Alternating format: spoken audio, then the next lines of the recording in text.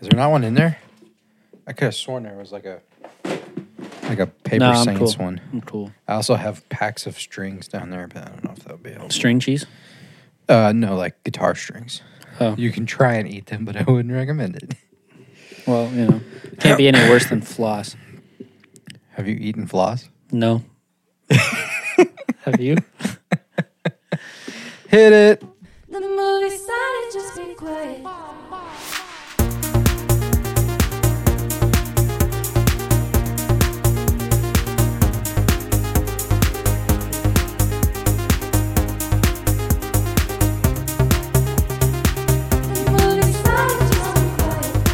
The movie started, please keep quiet. Quiet. Hello and welcome to week 3 of New Day, New Movie. The Andy and M podcast.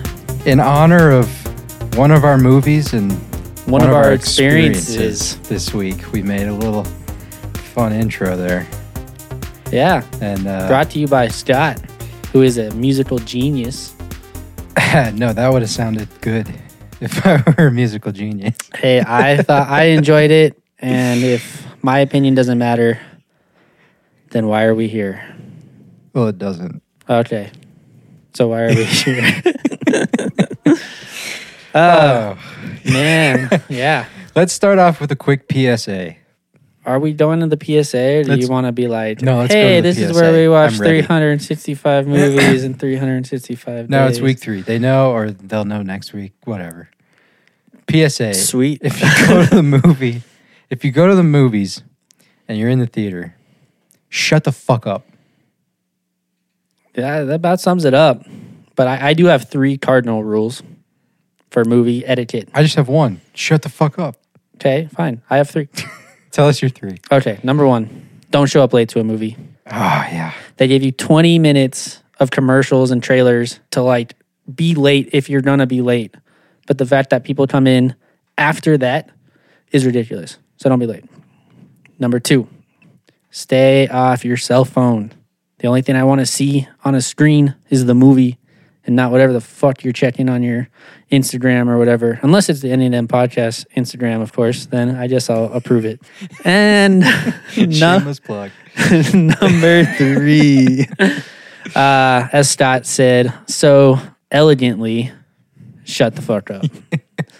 But be quiet. Come on. Like, it's 2021, people. Like, we've done this before. This is nothing new. And obviously, yeah, if you go to a movie and there's nobody else in it, have fun. Talk, do whatever. As long as, like, the people you're with are fine with that. But there's never not people at movies. Like, there's a select few things that we can do right now, and movies are one of them. Just respect other people. And if you're not enjoying it, that doesn't mean that there aren't other people in the theater who maybe are. Or trying to enjoy it. Yes. This will probably get brought up again, I'm sure. Yes, we'll talk about this on our Saturday movie because that is the experience that we had, and it was extremely frustrating. More for Scott than me. And, well, we've both have had worse experiences than this in the past, but it seems like every movie that we've seen in theaters this year has been like this. Yeah, it's been pretty bad. I'd say most of the theater movies we've seen this year have been like I don't know. I've never seen anything like it. Just nobody gives a fuck anymore about anybody else or anything, or I don't understand. So much to the point where we're both trying to figure out how to open our own movie theater. Yeah, in the future where we just we charge you, but if you talk during the movie, we have ushers with baseball bats and we'll just round up the whole crew. No, you don't want a whole like Haddonfield theme? We'll have the whole crew from Halloween Kills with Just make sure you sign your waiver first, I guess, and we'll be fine. Anyway, I apologize. Some of the frustration may have bled over as this just happened this past weekend. Yeah, but it inspired our new hit single, Yes. Movie Started, Just Be Quiet. I thought I released all my frustration into making the song, but Well, it's only a partial of a song. well, yeah, could be full in the future. So maybe, We'll see. once you do that, then the full frustration will We'll be have closure. Yes, once the full song is done. But until Fair then, enough. you still have 75% rage. Something I guess we should have mentioned in our first 2 episodes, at least before we jump into these movies, which was brought to our attention by one of our viewers. Thank you. But we are obviously talking about spoilers during this process. I'm sure you're Heavily. completely aware of that if you've listened to episode 1 or 2 at this point. But just moving forward, just be aware. So for anybody who had a movie spoiled from them in our first 2 episodes, I'm sorry. We're sorry. Sorry. We're sorry. Anyway, welcome to Do Day Do Movie, the podcast where we watch 365 movies in 365 days. I'm Mitch, I'm Scott. and welcome to week 3. What did we watch this week? Did I say week 3 all right? Or did I say week 2? I don't know what week we're in. It's week 3 for those of you keeping track. We're 21 movies in, and For those of you who can read the title of the episode. I can't, so I apologize. movies we watched this week. We had The Perfection on Monday, followed by Spectral, Censor, The Disaster Artist, XXX Return of Xander Cage, Last Night in Soho, and Army of Thieves. Yep. Quite the list. I thought we had some pretty decent movies this week and also some really terrible movies this week. Yeah, one in particular, but we'll get to that shortly. Yeah, but let's jump into The Perfection, which is an elegant and terrifying suspense ride filled with unexpected twists and turns. When troubled musical prodigy Charlotte seeks out Elizabeth, the new star pupil of her former school, the encounter sends both musicians down a sinister path with shocking consequences. Shocking indeed. Yes, quite so for me, because I did not know anything about this movie, which I think I need to start either watching a trailer or reading a summary, because I was just kind of, enjoying the ride of the movie, and then all of a sudden a girl was puking up maggots and shitting herself on a bus. And I was like, whoa, this is not what I expected. Netflix basically ruins a whole bunch if you just let the trailer play before you hit play on the movie. Okay, here's the thing. I share an account on Netflix with my family. There's 5 of us. Netflix allows you 4 accounts. Guess who doesn't have an account? That's right. Me. So The one who's using it probably the most. That's a lie. My mom watches a That's lot of movies. But no, I should have her on one day. and she's probably seen everything that we've already we haven't seen. So, but yeah, hey, there it is, the transition. But yeah, so What do you think of The Perfection, Scott? I enjoyed the first half, I think. I'm still processing the second half, and I think that's a luxury of watching a movie every day, is at some point it's just like, I'm not even going to waste my energy trying to figure out what I thought about it. Yeah. But I think it fits, and it kicks off the week with an unintentional theme to quite a few of these movies this week of moral ambiguity. And it's an interesting story. So Charlotte is a once was star cellist, and she leaves this school to watch after her mother, who got sick. And the movie kicks off when her mother passes away, and she contacts her old school, ends up in, where are they, Shanghai or something, I think. But she ends up there and meets her old teacher and a pupil that kind of took her place when she left, Elizabeth or Lizzie. And so the story starts where she kind of hits it off with Lizzie, and they kind of fall in love. Yeah, they form at least what seems like a romantic interest in each other, Mm-hmm. and end up going on a trip. Lizzie took a week off or something to go on this trip and invites Charlotte to go with her. And so it seems like everything's great and fine and dandy, but they show on the side that there's this disease going around. I think they mention Ebola or something. And so you're led to believe that Lizzie is getting sick through this trip.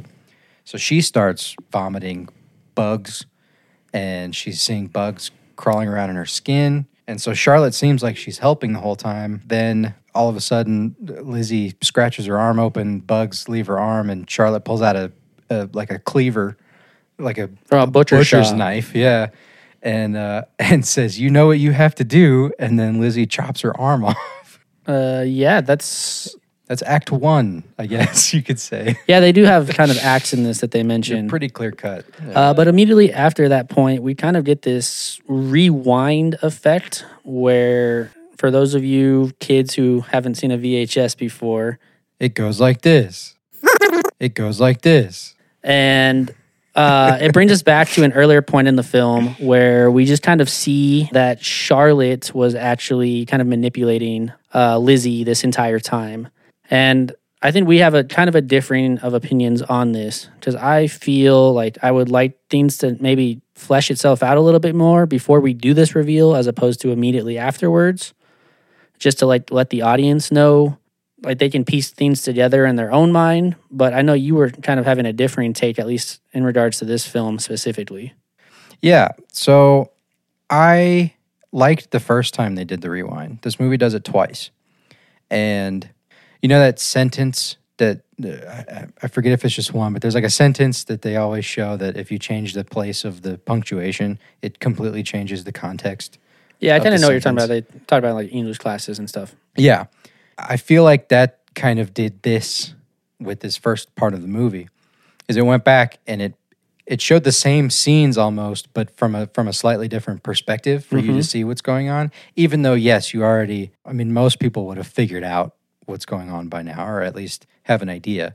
And it didn't need to spell it out for you, but I didn't find that it was annoyingly spelling it out for me. Yeah, I mean, I guess when I look at it, I wish maybe they jumped forward like 6 months in time. We see some of the other events play out, and then like, I guess that changes the concept of the movie if it's more of like a detective type thing of going back and figuring out what happened versus just visually seeing it because we want to carry the story on. I don't know. But I think what's interesting is like it does tie right into that point of moral ambiguity that you were speaking of, because you find out that there were alternative motives for everything that was driven. Like even at the end of like, or when Charlotte's confessing to Lizzie, like, this was the only way I could break you out. This was the only way I could get you out of the academy and this cult mentality that you've kind of brought upon yourself. There was always a point for everything or every action in the film. So I guess, again, just to keep the plot moving forward and, keep your audience engaged, it was decent. I mean, I liked the movie. I thought it was a really good start. Especially for a Monday movie. And this might be terms that we start to use kind of moving forward. Monday movie. Yeah, a Monday movie versus a Sunday movie. Like there's a different dynamic with these movies. And obviously, like, we're choosing movies at random at this point. And there's not really any rhyme or reason. Like, we sit at the beginning of the week and we're just like, oh, that looks interesting. Throw it on the list. We're not trying to pick certain movies on certain days or anything. It's just how the schedule falls. Yes. But we do... I think maybe subconsciously we do rearrange things to an extent. Yeah, because Monday we definitely want to start off our week with something good, something that's going to get us invested. And it's weird because this is one long process, but we're still breaking everything up in our minds. That helps to chunk. Because, if we try to think of all of these movies together, like 21 movies, there's no way we're discussing it. So we have to pretty much disregard all of the previous 7 movies that we watched so that we can focus on 7 new movies. And it's challenging. As we it's said really at the hard. end of last week, I think we tried to recap something or call back to week 1, and we already were like, what did we watch? I don't remember what we watched in the first week. I think that just kind of shows you the realm of where our headspace is right now. Oh, yeah. Yeah, and I think it's not just completely forgetting the movies. I think sometimes it's hard to differentiate certain things in all these movies that maybe things happened in another movie that are similar. I mean, when we're watching this many movies, we've kind of talked about this outside of the podcast, that we're noticing similarities, a lot of similarities with across the movies. Message or, something key in the movies. There is a trend of things that we're noticing. And it's because we tend to, or at least we had discussed, it's potentially because we're watching a lot of more modern movies, just because that's what, is quick. You quick jump on Netflix or Hulu or HBO Max or whatever, and most of what you're going to see is newer stuff. Maybe we should get Paramount, because I hear Paramount has a lot of old shit. Yeah, within the last 5 years, we're just kind of, and that's kind of what we're subject to watching just because of what the platform decides to put out, And I wonder how much of that affects our memory of some of these movies. The deeper we get into this year, there are so many strong similarities that, like, I don't know if I'm talking about this movie or that movie. You know, at what point do we get to recording and we start talking about one thing, and then one of us is like, that was from a different movie, man. Like, what are you doing? But you know, when we used to watch movies before this podcast, like, we would watch something and we might talk on that one movie over the course of a few days, right? 3-4 days. We have a lot of time to process and we could come back to it and think about it, because that's the only movie. Like, people develop aren't our watching. feelings and ideas. People aren't watching a movie a day. They are watching maybe a movie once a week, and then they might have TV shows, or they're doing stuff with their family. Like, you know, this is a lot of investment of time. That's interesting with TV shows too, is you get pieces of a bigger story instead of a movie where you theoretically get the whole story. So it's like we're dealing with entire separate stories every day, but people who even just binge TV shows in a week or something, it's like it's all one universe. You know, they're building on that. They're not just completely going in a different direction. And I think that's what makes it hard for us, though, is that we don't get those days to really sit with a movie anymore. Because by the time that we would want to maybe start analyzing it a little bit further or more in depth, we're already watching a new movie, or we're watching our second movie, or in some cases, we are starting the same movie for 3 days in a row because it's so terribly bad. Which seamlessly leads into our Tuesday movie, Spectral. So we did not watch this movie together, but after talking with Scott, we both watched this movie over the span of 3 days because it was that hard to actually get through it. It's only 3 weeks in, and we started it on took Tuesday. Too long to watch a movie, but we did. We still committed and got it done. Oh, God. But yeah, let's talk about Spectral real quick. Spectral is civil unrest in the European country of Moldova has U.S. forces engaging the insurgents. However, there is a new threat who has decided both are their enemy. This new threat resides in an alternative spectrum that makes them invisible to the naked eye and instant death to anyone confronting them. Locals believe they are spirits of war, but others believe they are superior arms technology fabricated by the Moldova government. And that seems like it's kind of an interesting movie, but it wasn't. Like, it seems like they have a lot of things that they could take this story in and do with, but oh God. And I mean, I'm just one person's opinion, but I thought this movie was absolutely awful. Make that 2. It's frustrating that it's not like it's the worst movie I've ever seen. No. It wasn't The Swing of Things. Or The Resort. I mean, we have a list of movies that are just really bad. I just figured The Swing of Things from last week, but I mean, the CGI is, I think, for both of us, a big point of this movie, and we have positives and negatives to discuss on that. But I think we both agree that this movie had pretty solid CGI. Yeah, that was, I guess, the one standout for this film that I kind of thought back on and was like, you know what, like, they did very well with their visual and special effects, but they didn't add anything to the movie. Well, yeah, I mean, so I think this is going to be a larger topic to discuss, and it'll probably come back quite a bit in the next year.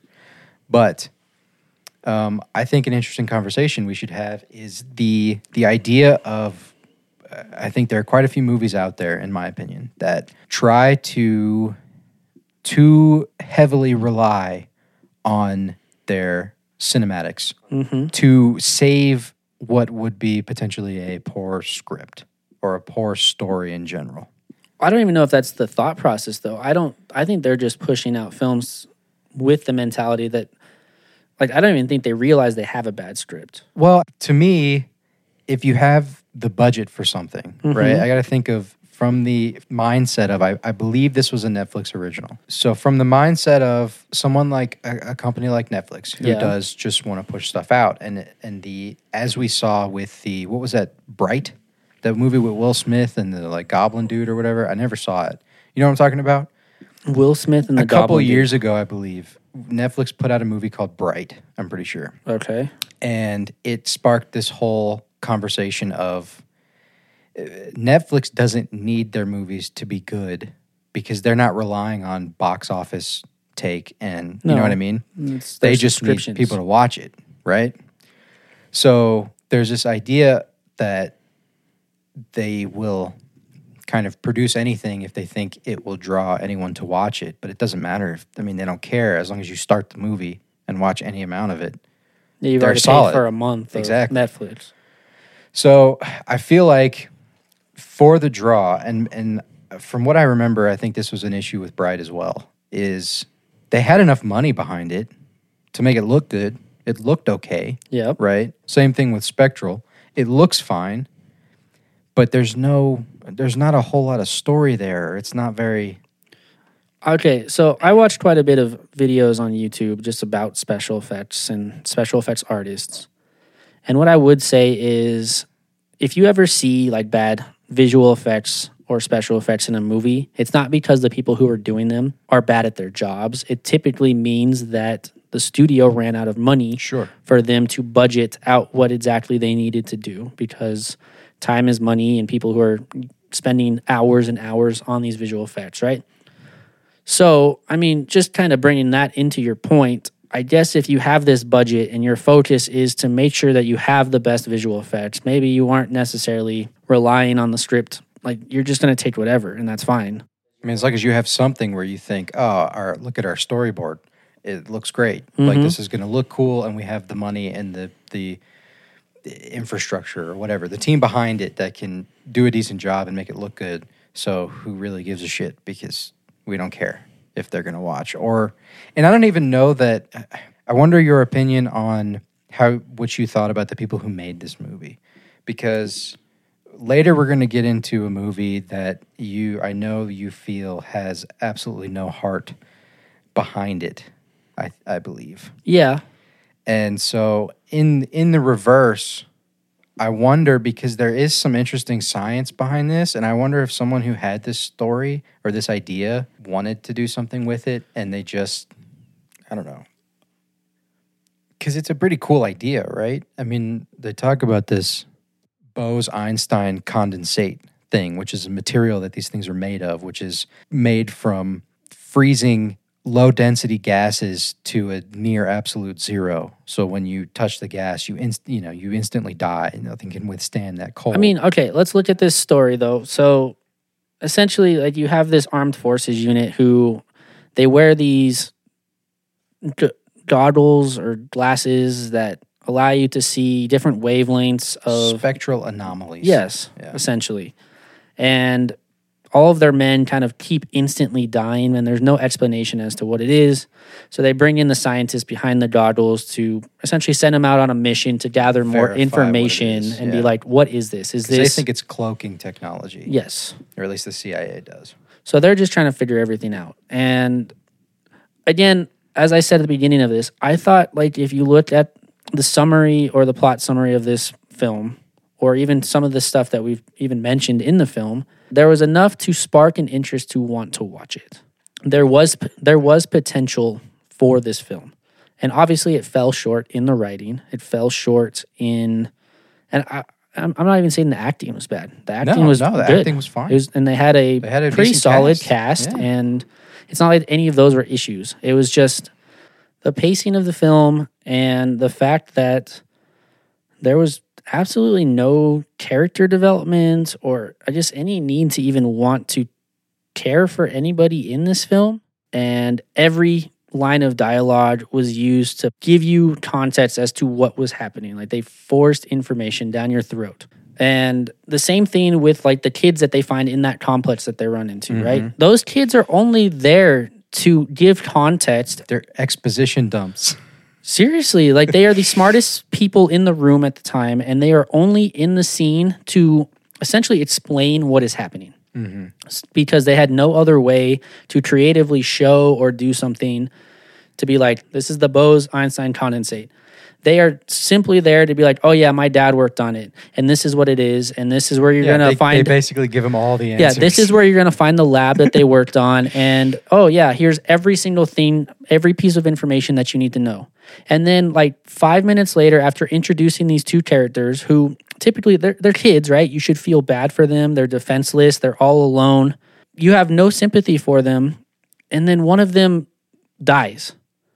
And as much as I would, like, want to feel bad, I was just like, oh, I mean, I just met him 2 minutes ago. His sister cries for like 30 seconds, and then she's like all fine. smiling and happy for the rest of the film. Not even not even regarding that her brother had passed away, her father had passed away. Like, she's all alone now. Like, she has nobody, but everything's fine just because they needed those two characters to drive a point forward. Yeah. I don't know. I got vibes of, did we talk about the Tomorrow War? You have not mentioned the Tomorrow War. So, have you seen that? With Chris Pratt Yeah. on Amazon Prime. Yeah. Yes. That movie and this movie to me felt similar. And I don't know how you felt about that movie. And we won't talk a whole lot about that movie because we didn't watch that movie, and that's not the point. I think the point you're trying to drive at is there was over-the-top CGI, like a high professional level of CGI. It was so soulless and it was just, look, it's pretty and there's a bunch of shit on screen going on, but also the story's crap and there's no comedy, even though at least the Tomorrow War had a comedic, comedic relief character, comedy relief character. And this movie didn't at all, I don't think. There was no... Was there anyone that... Did anyone even crack a smile in this movie besides the little girl after her brother died? Oh, that's a bad thing to say. Well, I think you bring up an interesting point, talking about how there's really no comedic relief in this film. And now that I'm actually thinking about it, typically comedic relief is to help alleviate some of the stress or suspense of a movie. Tension in the... Yeah. There's tension built up.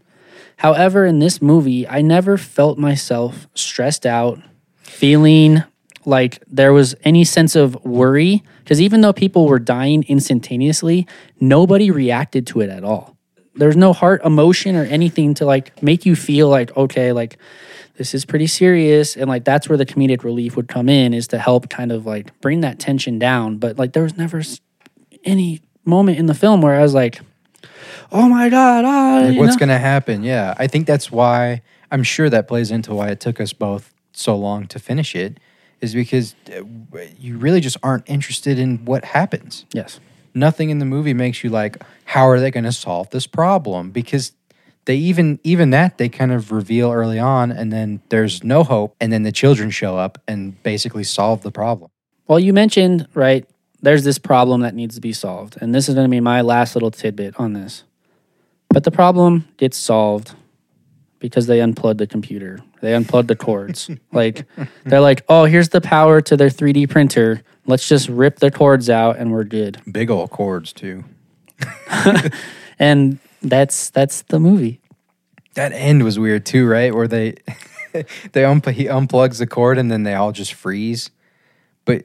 like they're all floating around and floating at people, and it's supposed to be... they go through walls, but they get blocked off by helicopter blades, like the like wind. Blow back from the helicopter. Keeps them at bay. And now knowing that Bose-Einstein condensate is technically like properties of a gas being super frozen to like ultra low temperatures. It made sense. I guess... I don't know the I'm not a fucking, I'm not a geologist.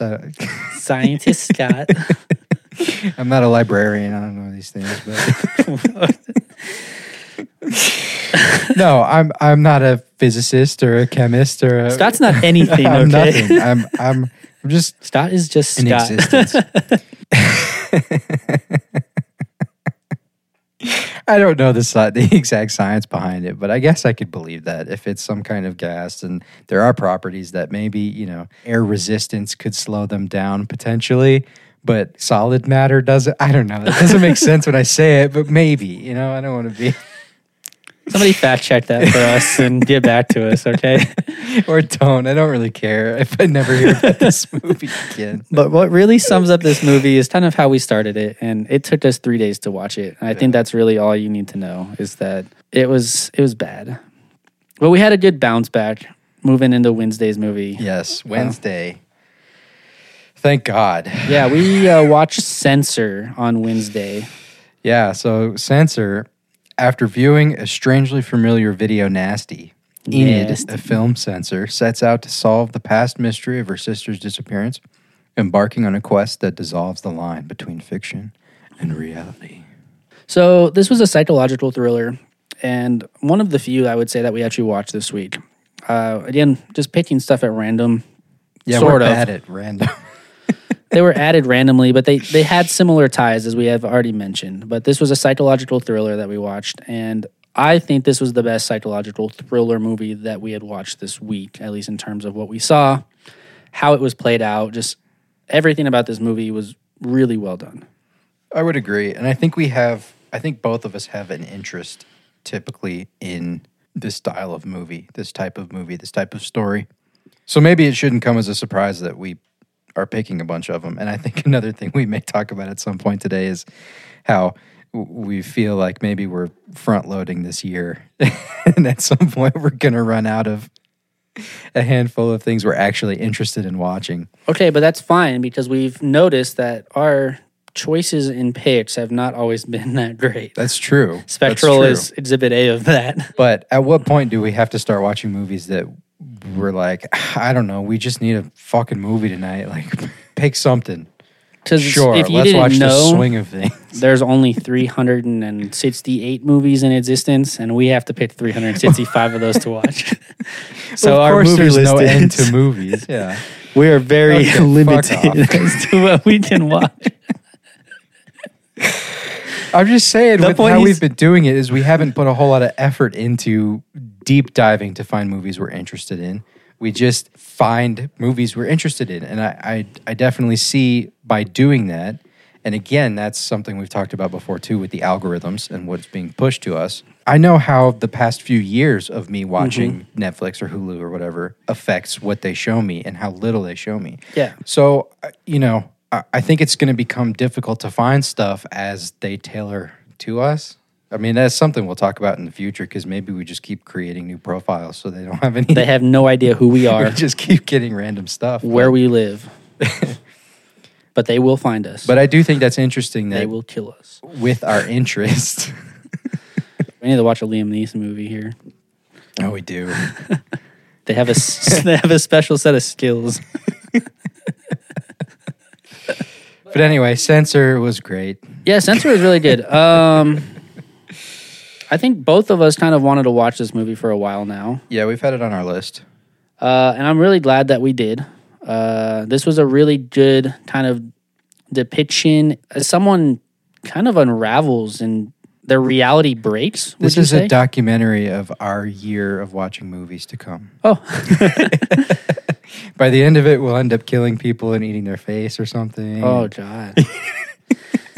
I mean, yeah, so it follows a Losing our censor in the minds. 1980s, right? And her position is to essentially watch or censor movies that are coming in, and she either green lights or red lights these movies based on the context of the films.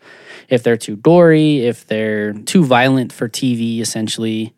And a movie kind of sparks old memories of her, some trauma that she has dealt with, where she lost her sister back in the woods when she was young, and they never found her again, but she's always spent her life looking for her. And this trauma kind of appears in her life. She accidentally greenlits a movie that probably shouldn't have been greenlit because a man replicates the murders, as Scott had mentioned out. A guy killed his wife, ate her face, and then stabbed 2 children in real life. So now they're coming after her at her job. So the stress of her life, plus this movie that sparked some old trauma, she's dealing with a lot of things. And this kind of just focuses on those, I would say, those few weeks of her just like really unraveling. But I think this movie did something that a lot of movies don't do anymore. And it kind of allows you to interpret the film how you want. Because this movie ended to where you don't really know what happened to her or to her sister in the past. Like, nothing's really spelled out for you. Everything's left for you to interpret it your own way. And I really appreciate that the film did that. This was a huge contrast to Spectral. This movie didn't spell anything out. No. This was definitely, I may have mentioned before, what I would consider an experience movie, where its purpose is to provoke a mirroring response to the main character kind of thing, right? You're kind of supposed to feel this descent, and it does that very well. with of course. a number of different tools. But visually, I think the contrast from the mundane conservative side of censorship versus, when she gets out of when she starts being triggered by the actual movies, and even just visually things change, right? Her perspective changes and she starts seeing things, and so you don't even know what is real and what's not. And cinematographically, the cinematography of the film. Yeah.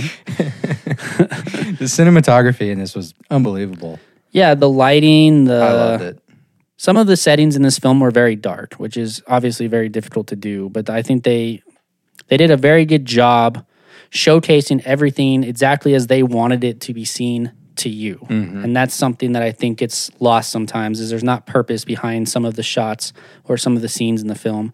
And it almost seemed like everything had a purpose. Everything was placed exactly where it needed to be. Mm-hmm. And this was actually, I think, the director's first major film. Really? So the director of this film, her name is Prano Bailey Bond, and I was doing some research as to maybe other films that she's done in the past, because I really enjoyed this film. She did a short film called Nasty, actually. Okay, so kind of probably a related. Yeah, I read up on the plot of it. It seems very kind of, I don't know if it influenced Censor at all, but it had the same themes. And if you watch the trailer of the film, a lot of the same kind of settings and environments seem to play. Did it come out before Censor? Censor? It came out before, I think about 4 years before. Okay. And I tried to watch it, and I couldn't find anywhere where I could watch it. It's only a 15-minute film. So I was like, I have time for that, because it's a short, right? And I just wanted to kind of compare that film to this just to see the similarities. But either way, I'm super excited to kind of see the work that she continues to put out. So did she write this also? Have a hand in writing? Let me pull it up. If it's similar to her short? Because I kind of like the vibe of... So she did write this, but she was also with one other person, Anthony Fletcher. So they co-wrote it together. But she was one of the writers on this, and then the director of the film. Okay. I tend to like when a director was also a writer. Yeah, they have the vision of... And it's not necessary, because obviously we have Dune last week. You don't need to have written it, but for smaller directors, I think, and smaller movies like this, you can tell, right? You can kind of feel that. But I do like this whole setting, and I didn't know a whole lot about the boom of these video nasties. Was a real thing in the UK in the 80s. There was some censorship loophole, so there was a slew of low budget, ultra violent horror films coming out, and they were banned. I think there's 80-something movies, I think. And if the film had any accuracies of the actual 80s, nasty film boom, things like that, right? Then there was a scene in the film where Enid goes to a video store trying to track down a video from a kind of this director who's known for these more violent films. The movie that triggered her. Yes. But they have this back alley videotape market of Yeah. what are you looking for? Video store. Yeah. But then you go in and you're like, what you got under the counter? What do you know? Yeah, so there was definitely some shady stuff going on. So I wonder, the accuracies in real life in the UK. If I'm sure that's if you went in looking went, to the right place, you could find all of these videos, and I mean, even today, there's debate, right? I mean, I know Quentin Tarantino.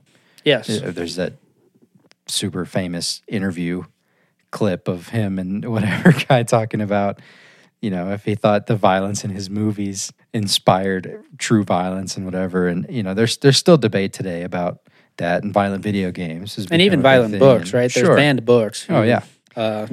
What is it? One everybody reads in Catcher in the Rye. Catcher in the Rye inspired. Yeah. So, I mean, it's not that idea isn't contained to this era, but I don't know. It's just that time kind of fascinates me. I'd be interested to find more movies on that. Mm-hmm. But I don't think I have a whole lot more to say about the story. I liked it.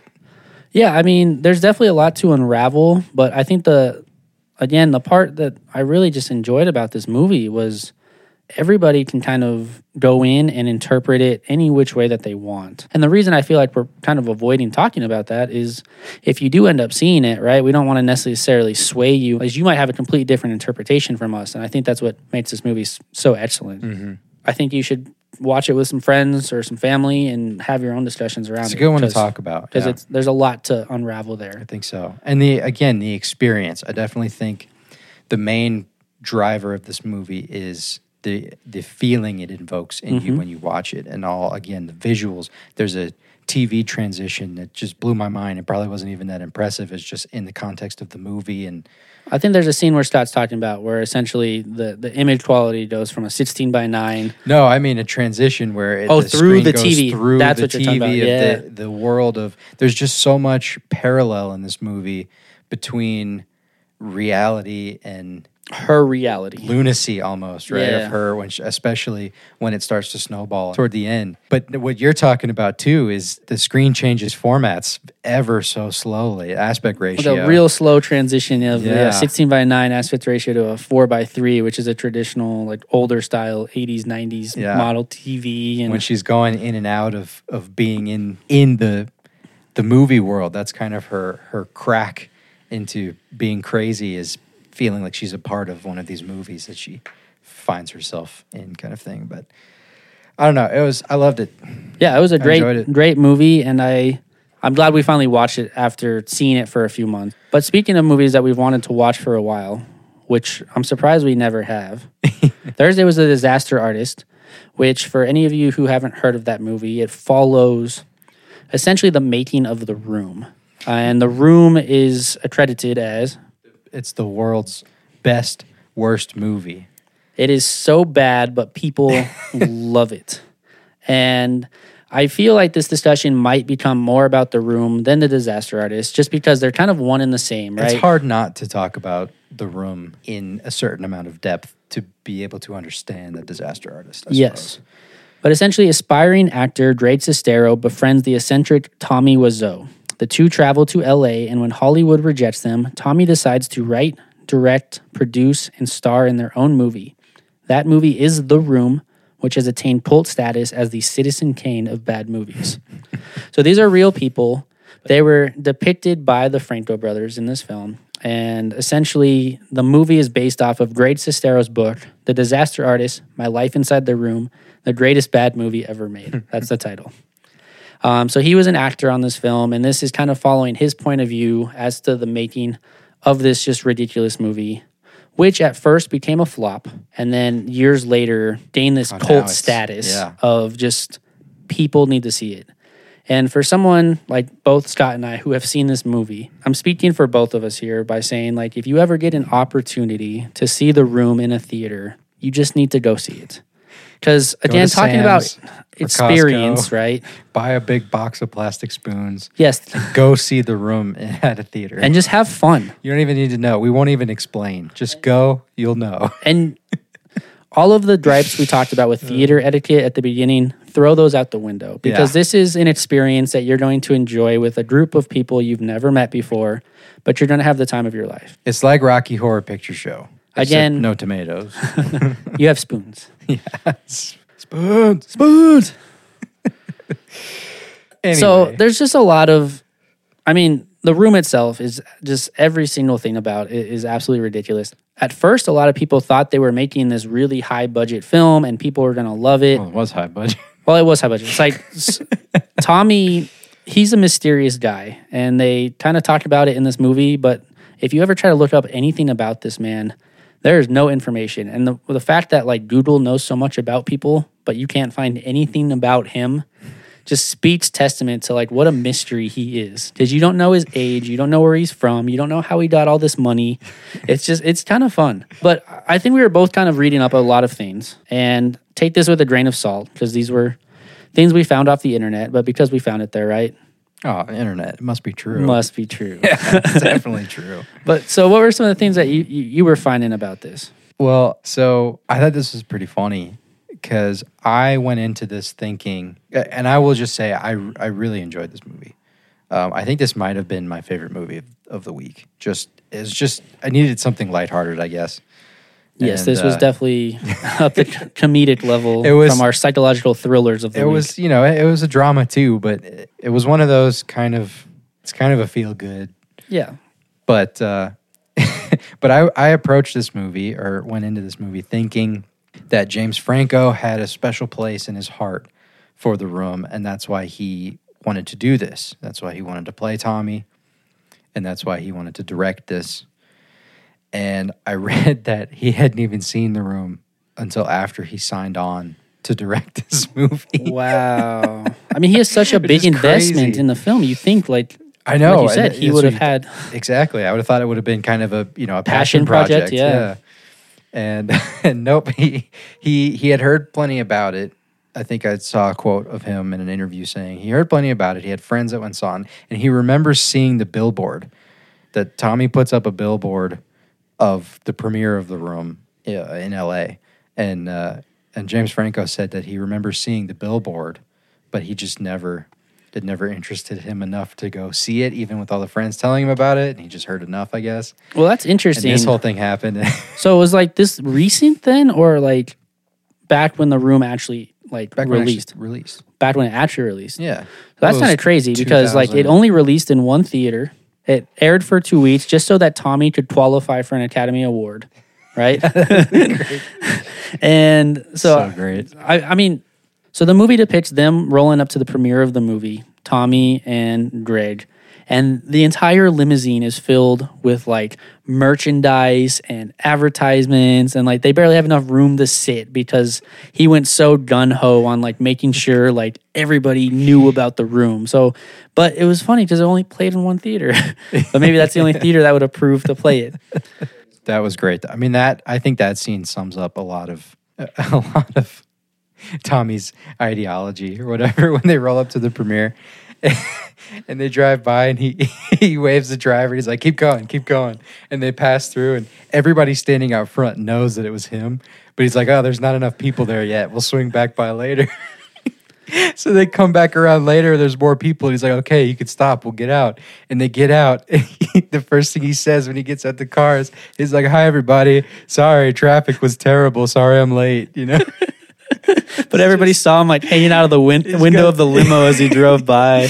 He's just got such a mind for the dramatic and extravagant entrance But yeah, because Tommy wanted to be this great kind of big American, director and cinematographer star, yeah. and he star. Just wanted to be a star, big American star on Hollywood. He wanted his place, but everything he did was inspired by what he thought was great, and that's something that I think just kind of shows to the character of who Tommy was. He really just was a likable guy. He was a very genuine guy. Yes. Yeah, and it's hard not to watching this movie and knowing the story. And I mean, even outside of this movie, knowing how he has dealt with the popularity of The Room now, with its, cult status. He goes to showings of it.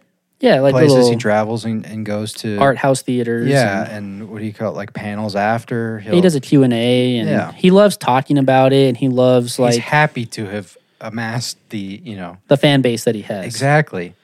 And it's just crazy to think someone put such genuine effort into making what they thought was going to be great, and everyone having the opposite reaction of it. Exactly. And that's an end scene at the premiere too, that I enjoyed knowing that Greg and him are still friends, and they still, you said, I think you looked up, they've even made other movies. They've actually had 2 movies come out in the last 5 years. Okay, yeah. So in the last 5 years, this is actually Greg who produced and directed and wrote a script. It's called Best Friends, Volume 1 and Volume 2. And essentially it explores a strange relationship between a mortician and a drifter, each played by Greg and Tommy. Interesting. And I would love to see these movies because I'm sure they are right up the alley of The Room and just things that you want to love about these. You go in with the perception that you know what you're getting, especially if you've seen The Room, The Disaster Artist. And I hope it just it gives you all of those feelings again of just bad script writing. What is going on? This is crazy and a mess, and I love it. Yeah. I did not hit her. I did not.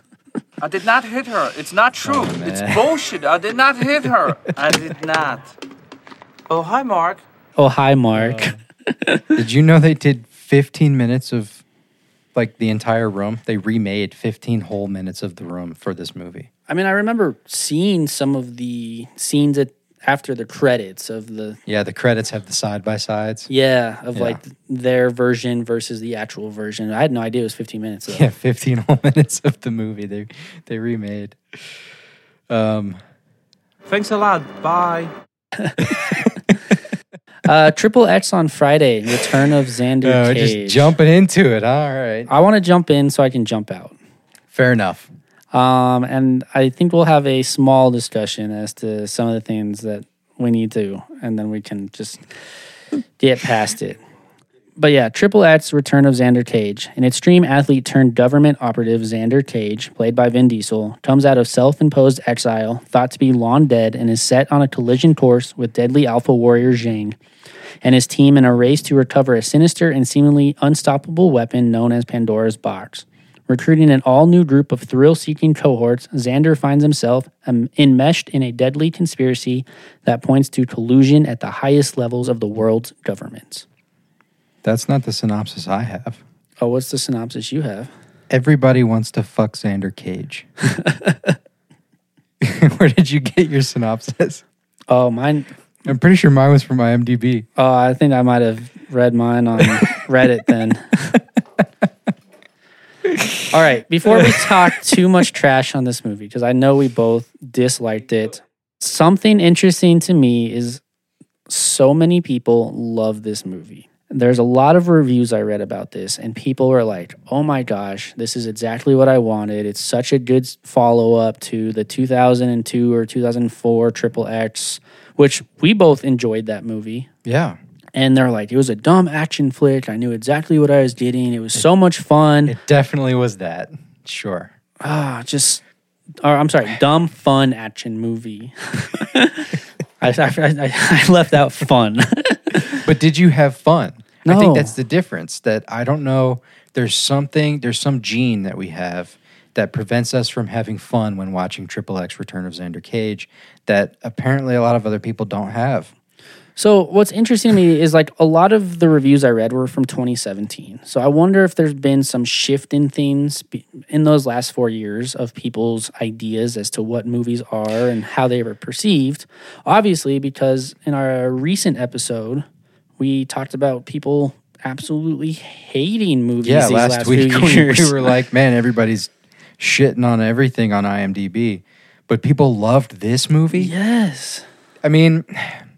I don't know. I believe it because I watched this with my fiance's family. Mm-hmm. And they all had... I mean, even throughout the movie, they were cracking jokes about, how everybody else is running around doing stuff and Vin Diesel's just standing there the entire movie.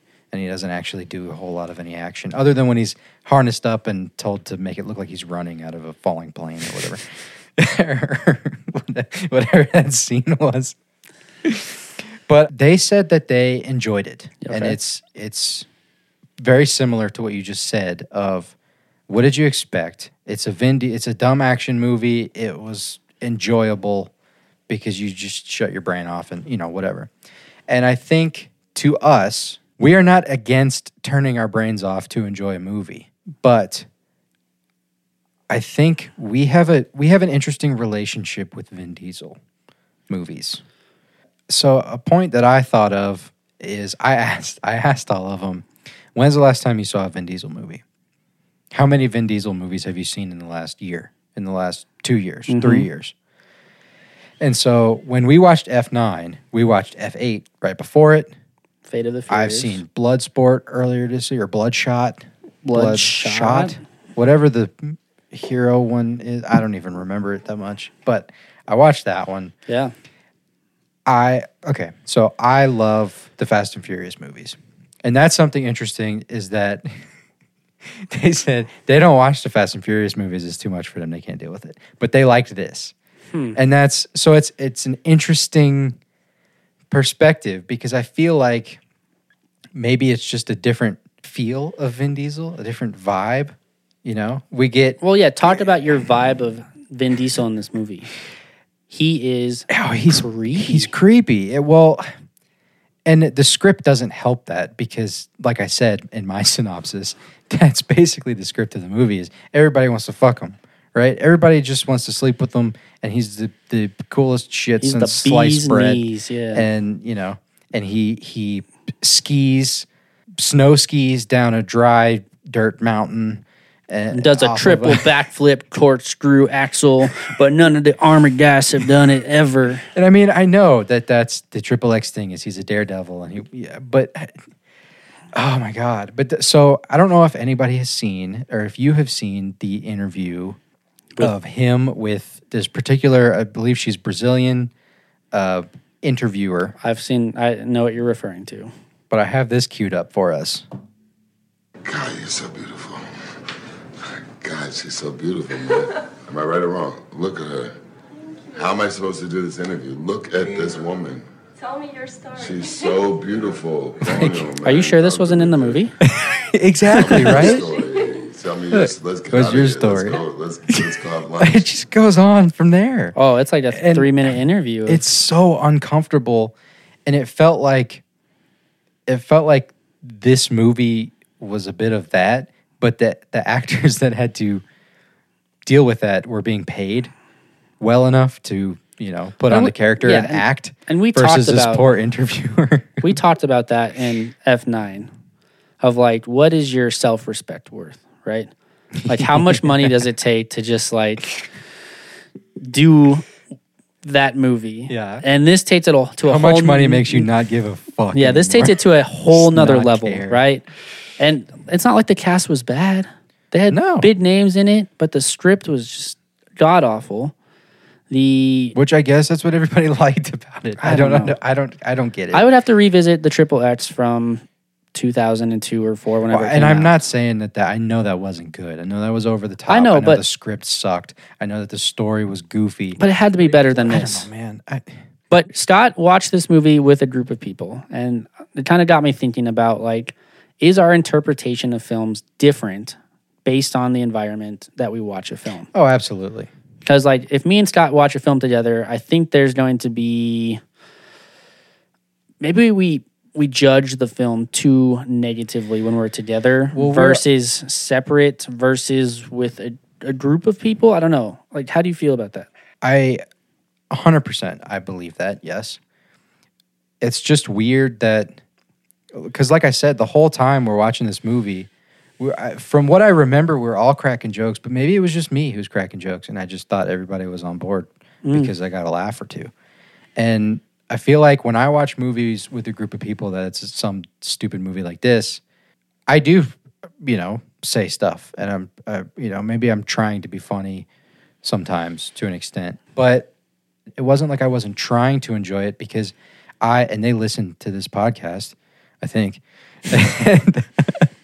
So I don't know if they know this, but I mean, I try to not be negative when you and I watch movies. And I've noticed this. I was telling Jess, that's my fiance's name is Jess. I'm just going to start calling her that from now on. But I've talked about this with Jess before. When you and I get together, we just shit on movies. Like when we watch a movie together, unless it's a really good movie. It's a good movie. Or if it's in a theater, then we shut the fuck up because that's what you're supposed to do in a theater. Call back to Tomorrow. Yeah. But but I don't know. And I do want to have a quick say on a thought that, like I said, we have an interesting relationship with Vin Diesel movies. I've thought about it. I put some thought into it, and I think that Vin Diesel needs to top himself every time for it to stick out to us. Because I think we both mentioned in talking together that we thought that this movie was fairly boring, right? I mean, compared to like his last installments of Fast and the Furious movies. Exactly. We had nothing but everything in this. We was like, this was so crazy, this and that for F9. But then this one, when we got together to talk about it, and even now talking about it, it's not like I don't even have scenes that really stood out to me other than like the ones I already mentioned, where he's running through the plane, Or, skiing down the mountain. It looks like the riders played a little too much Just Cause. I'm surprised he didn't wingsuit down the mountain. But I don't know. I mean, I guess I can understand it. It's fun because it's so stupid. Whatever. Right? But I know I in particular, it wasn't fun to me. It was just like my eyes hurt from rolling into the back of my head so many times. And my biggest gripe with this, and it's not even with the movie, it's with the platform we watched it on. Oh, but God, yeah. Peacock is a newer platform that just came out. We watched Halloween Kills on it. And it was a good experience. Like, you watch the movie, whatever, fine. This movie, for whatever reason, even though we're paying for this ad-free experience. Yeah, Peacock Premium. For me to get through this movie, I had to watch 6 ads, at which point, I think during the 4th ad, it said, "Are you still watching?" And I had to turn on my PlayStation remote to select yes or no. And I'm sure they did that because they were probably like, yeah, there's no way people are still watching at this point. So they were trying to do you a solid. I don't know, man. Like, what do you keep saying? Maybe it's just us. But I know that's great. I thought the same thing when I started playing it. I was like, wait, why? You telling me I'm paying for Peacock Premium, but this movie is available to everyone with ads no matter what anyway? Yeah. Like, what is the point of paying your premium cost if you're gonna exactly. Yeah. I don't know, man. But let's continue on with our frustrations. Let's jump into Saturday. Okay. This is our theater experience. We saw Last Night in Soho, which, again, I really enjoyed the movie. I'm sure Scott has different opinions because he was very frustrated with the theater experience that we both had. I don't know. I don't know how I felt about the movie because I didn't watch or wasn't able to watch a decent chunk of it. I was so distracted. I'm serious. I was so angry by the end of the movie at these people that I couldn't even hear the movie over my heartbeat. I was just so furious. So I don't know. It's just so frustrating that some people are so oblivious and just don't give a shit about anyone else in the theater. Whether, and I got the vibe that this guy, I just got the vibe that he started getting bored with the movie, which, fine. But get the fuck up and go. Mm-hmm. Like, leave then. Yeah. Why are you sticking around? Like, don't. And then he was with another person and he was the only one talking. She talked a few times, but he was talking the whole fucking movie. And it's like, I don't know how, if I was with someone that was doing that, even without regard for anyone else in the theater, even if I was the most selfish fucking prick in the world, and I had someone who was talking to me throughout a movie that I was trying to watch. Yeah, you would play. I would tell them the movie started. Oh. That's what we would say. But no, seriously, I would be pissed. I've had that experience before. I've been to a movie with someone who wouldn't shut up, and I fucking told him to shut the fuck up. Yeah. Anyway, what the hell did we watch? So, Last Night in Soho, it takes place in... The Leaky Cauldron. That's in London. Yes, okay, it takes place in London. And I couldn't help every time they referred to in London in this movie, the Harry Potter scene. That's the first thing Mitch says after we get out the theater after he let me calm down a little bit. But yeah, he goes, man, all I could think about that whole movie was, it's the Leaky Cauldron, that's in London. But are you serious? So, Last Night in Soho, by acclaimed director Edgar Wright, follows his psychological thriller, and Eloise, who is an aspiring fashion designer, is mysteriously able to enter the 1960s where she encounters a dazzling wannabe singer, Sandy. But the glamour is not all it appears to be, and the dreams of the past start to crack and splinter into something far darker. Okay, I'm gonna change my mood. Force a mood change. Edgar Wright is the master of synchronized sound and transitions. Just so if you don't know who Edgar Wright is, he's done a lot, but at least most notably to me, and I would think to probably most people, is the the Simon Pegg, Nick Frost saga of Shaun of the Dead, Hot Fuzz, At World's End. And those movies are, I love those movies. Those movies are fantastic. And they're all in service of comedy in those mostly, but it's, timing of things and the transitions of dialogue or the transitions of visual stuff and scenes it's just everything is so meticulously put together. Yes, there's a lot of purpose behind things, which we've talked about this episode, that sometimes it's lost. But in this situation... Oh, it was incredible to see that, too, in this movie, in something that isn't a comedy. Using that in a different kind of way, the same tools to evoke a different kind of response. The first 3/4 of this movie were incredible. I loved it. I really enjoyed this movie.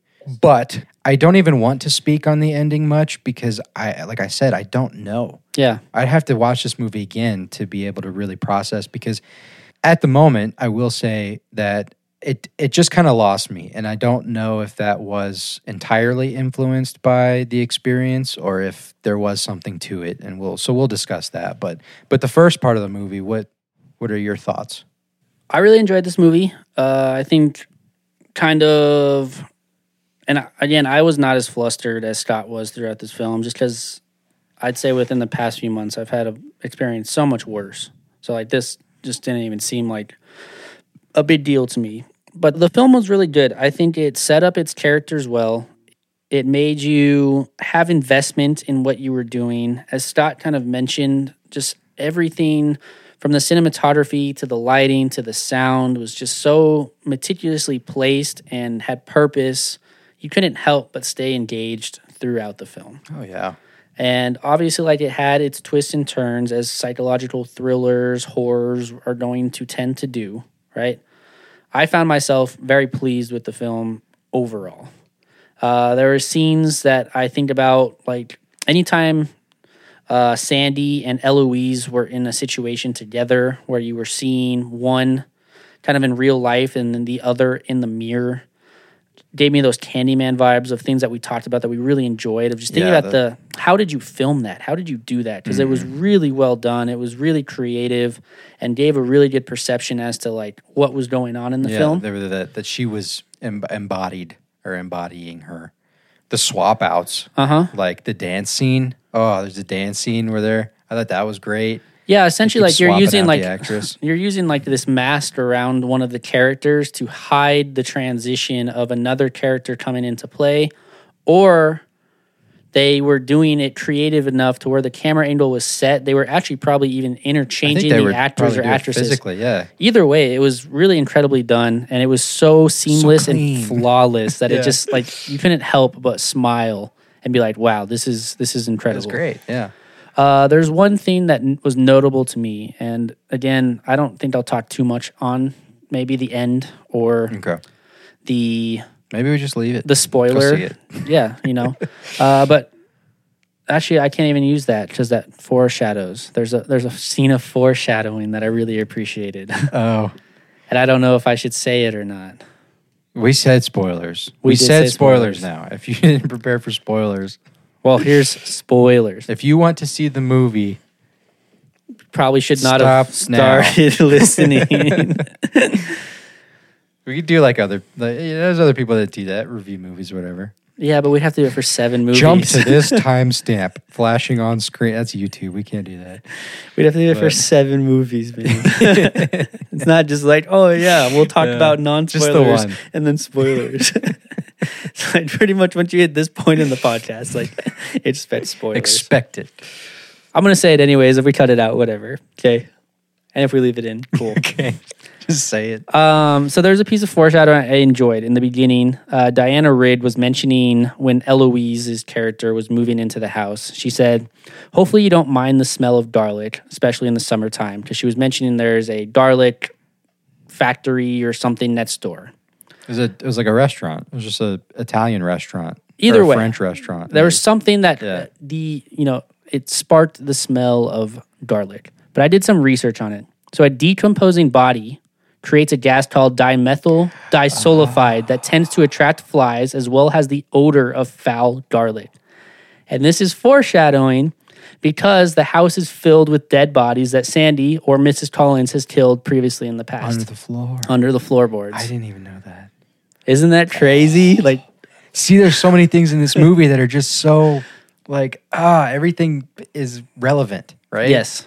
Everything. There's no superfluous crap thrown in just to pad time or, like the entire length of Spectral.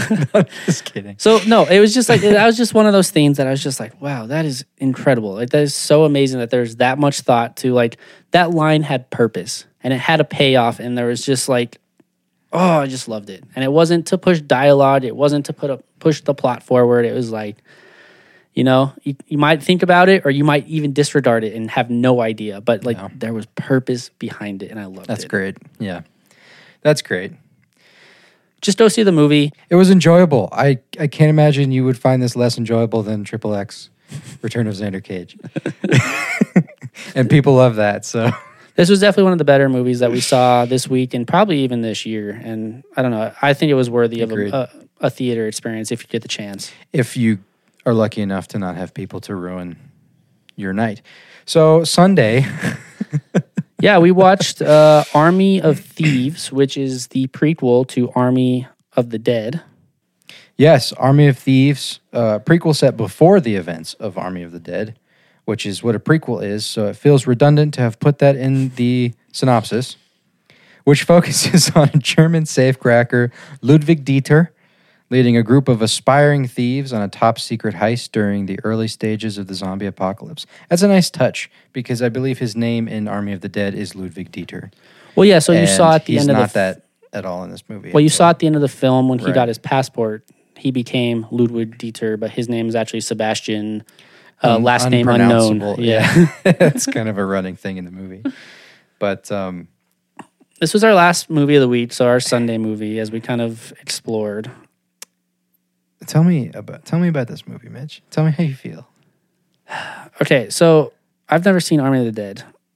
So yeah, I think that might have changed my perception of things because when we picked this, I thought you did, so I thought we'd have a little better discussion. See, I thought this was completely separate. I had no idea even choosing it, and I'm sure there's a lot of good tie-ins into Army of the Dead that I didn't see of like things, either characters you recognize or plot points or whatever it may be, and I could be absolutely wrong because I've never seen the movie.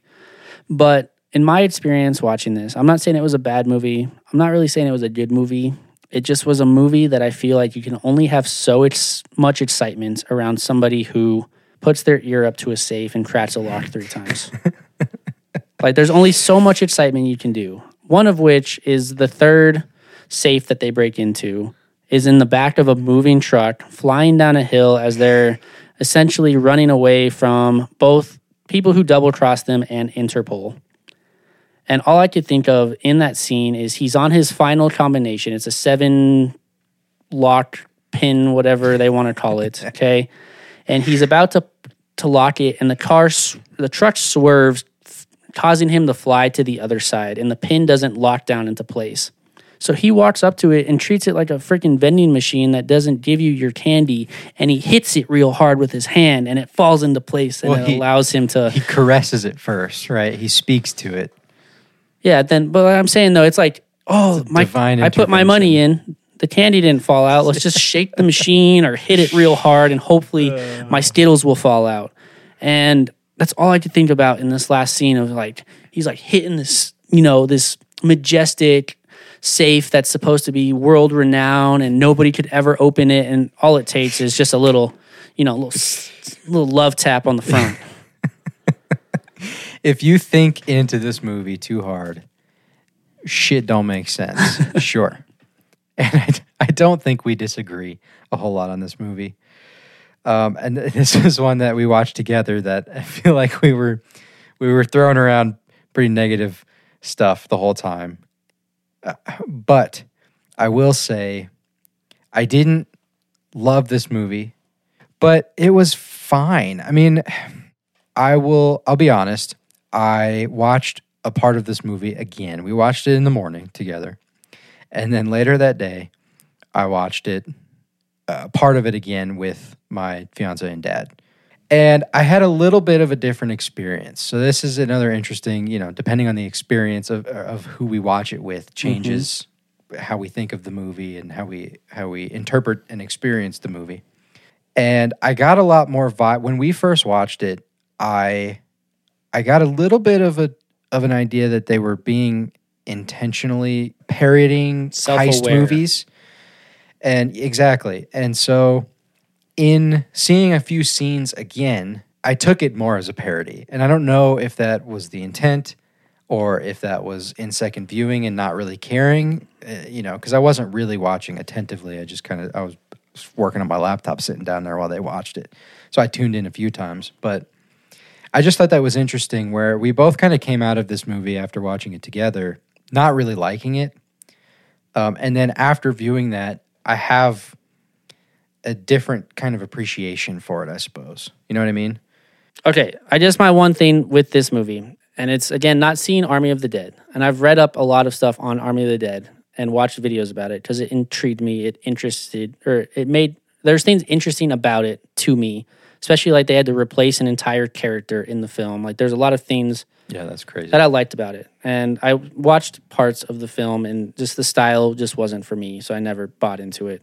But from my understanding in this, and something that, I don't know, is not relevant now that I've done more research, but when I was watching Army of Thieves, I was like, why does any of this matter if there's a zombie outbreak? Like, why does anybody care if we're going to just eventually get to this Zombieland-esque style of living where everybody's running around and just trying to survive? Like, what does the bank and the vaults have to do with anything? Yeah. And obviously, after more research, I find out that it's contained zombies in Las Vegas and the rest of the world still just kind of living their life, I guess.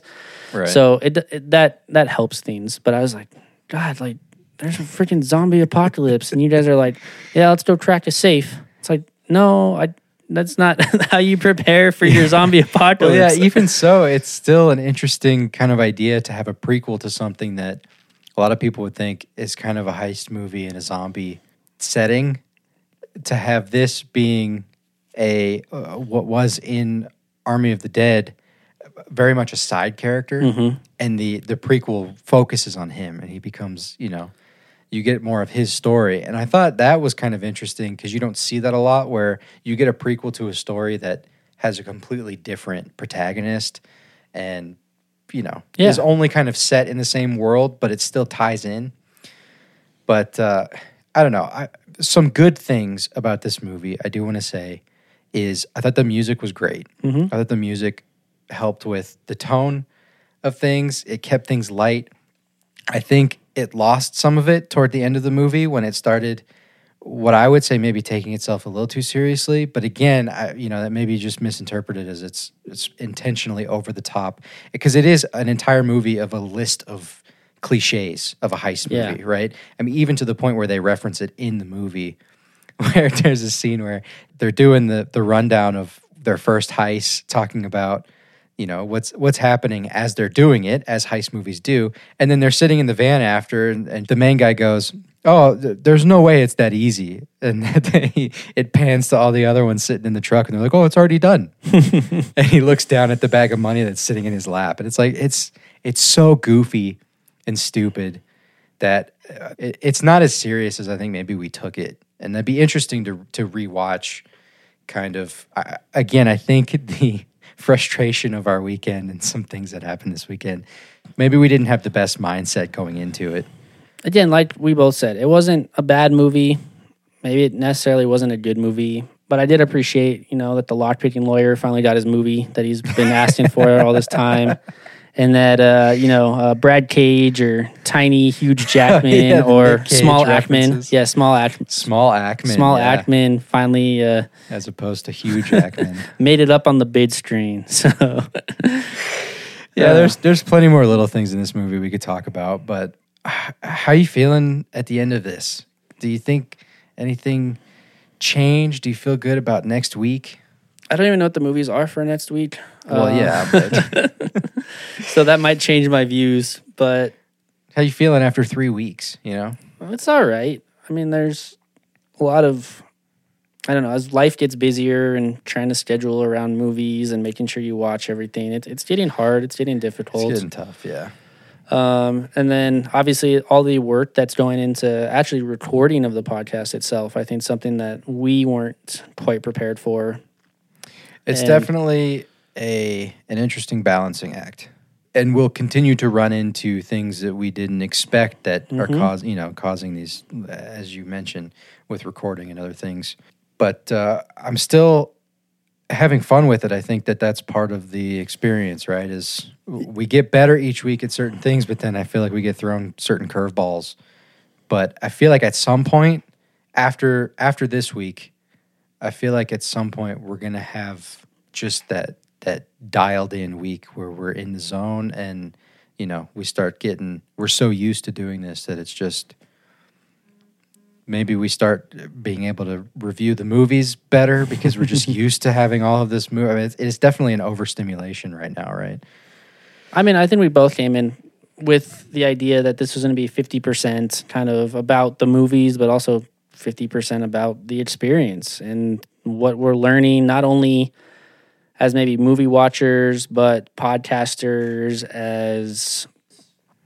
We had a lot of discussion, I think, in this episode about not movies. Yes. Or not the movies, right? Particular scenarios around the movies and interesting stuff. And I hope, I mean, that was kind of our goal with this, right? Is I hope that continues. And we're starting to see some interesting things that I'm excited to see develop and see what new next week, right? What's new to come? The new challenge or hopefully we can see a theater movie and not want to punch a hole in the wall, stuff like that. But yeah, thanks for tuning in with us for another week of movie watching. Be sure to check us out on our Twitter and Instagram at NDNM Podcast or at our website, ndnmpodcast.com. Either way, catch you later. see you next week. 1, 2, 3. Bye. Okay, bye.